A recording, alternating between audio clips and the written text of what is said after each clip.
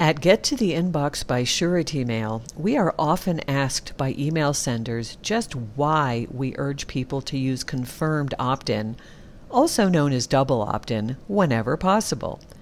After all, they know that they are being ethical and only adding people to their mailing lists who they believe really want their email.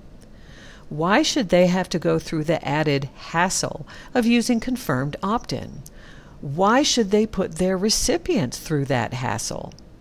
Yes, it's true. Some senders have actually convinced themselves that someone would rather be put on a mailing list without their permission than to have to go through the hassle of clicking on a link to confirm their interest.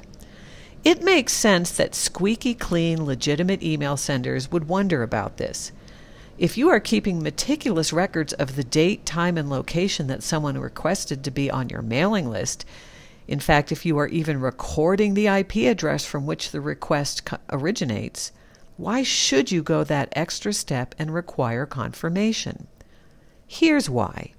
It's the only way to prove your innocence to a claim that you spammed someone. It's the only way to prove it to the ISPs and inbox providers and spam filters who will have to look at your word versus the word of their own user who claimed that you spammed them. Here's an example. Let's say that this morning I go to some random website and I sign your email address up for all 43 of their newsletters. Your inbox gets flooded and you complain that they are spamming you. They produce records showing that on a certain date you signed up for those newsletters from a particular IP address which they have recorded. Only, of course, you didn't, and if they had required confirmation, the situation would never have happened. Here's another example. Someone who has it in for John Doe goes to your website and signs John Doe up for all of your newsletters. John Doe complains to your ISP and email service provider, to their inbox, and to SpamCop. Now you are trying to prove that John Doe really did sign up.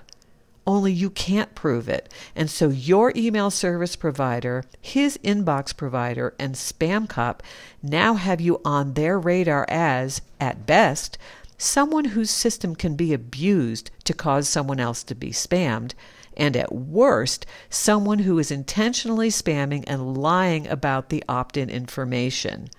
Single opt-in information can be very easily counterfeited, whereas it's basically impossible to spoof a confirmation that required someone at the target email address to respond to something that was emailed to that address, such as following a link or replying to an email to confirm. Here's a last example. Someone who has it in for you goes to your site and signs up an anti-spammer or someone who runs an ISP or spam filter blacklist for one or more of your newsletters. The anti-spammer knows darned well they did not sign up for your newsletter. You are spamming them, and you get blacklisted. And you can't get unblacklisted because, in fact, you are spamming them. You have been set up.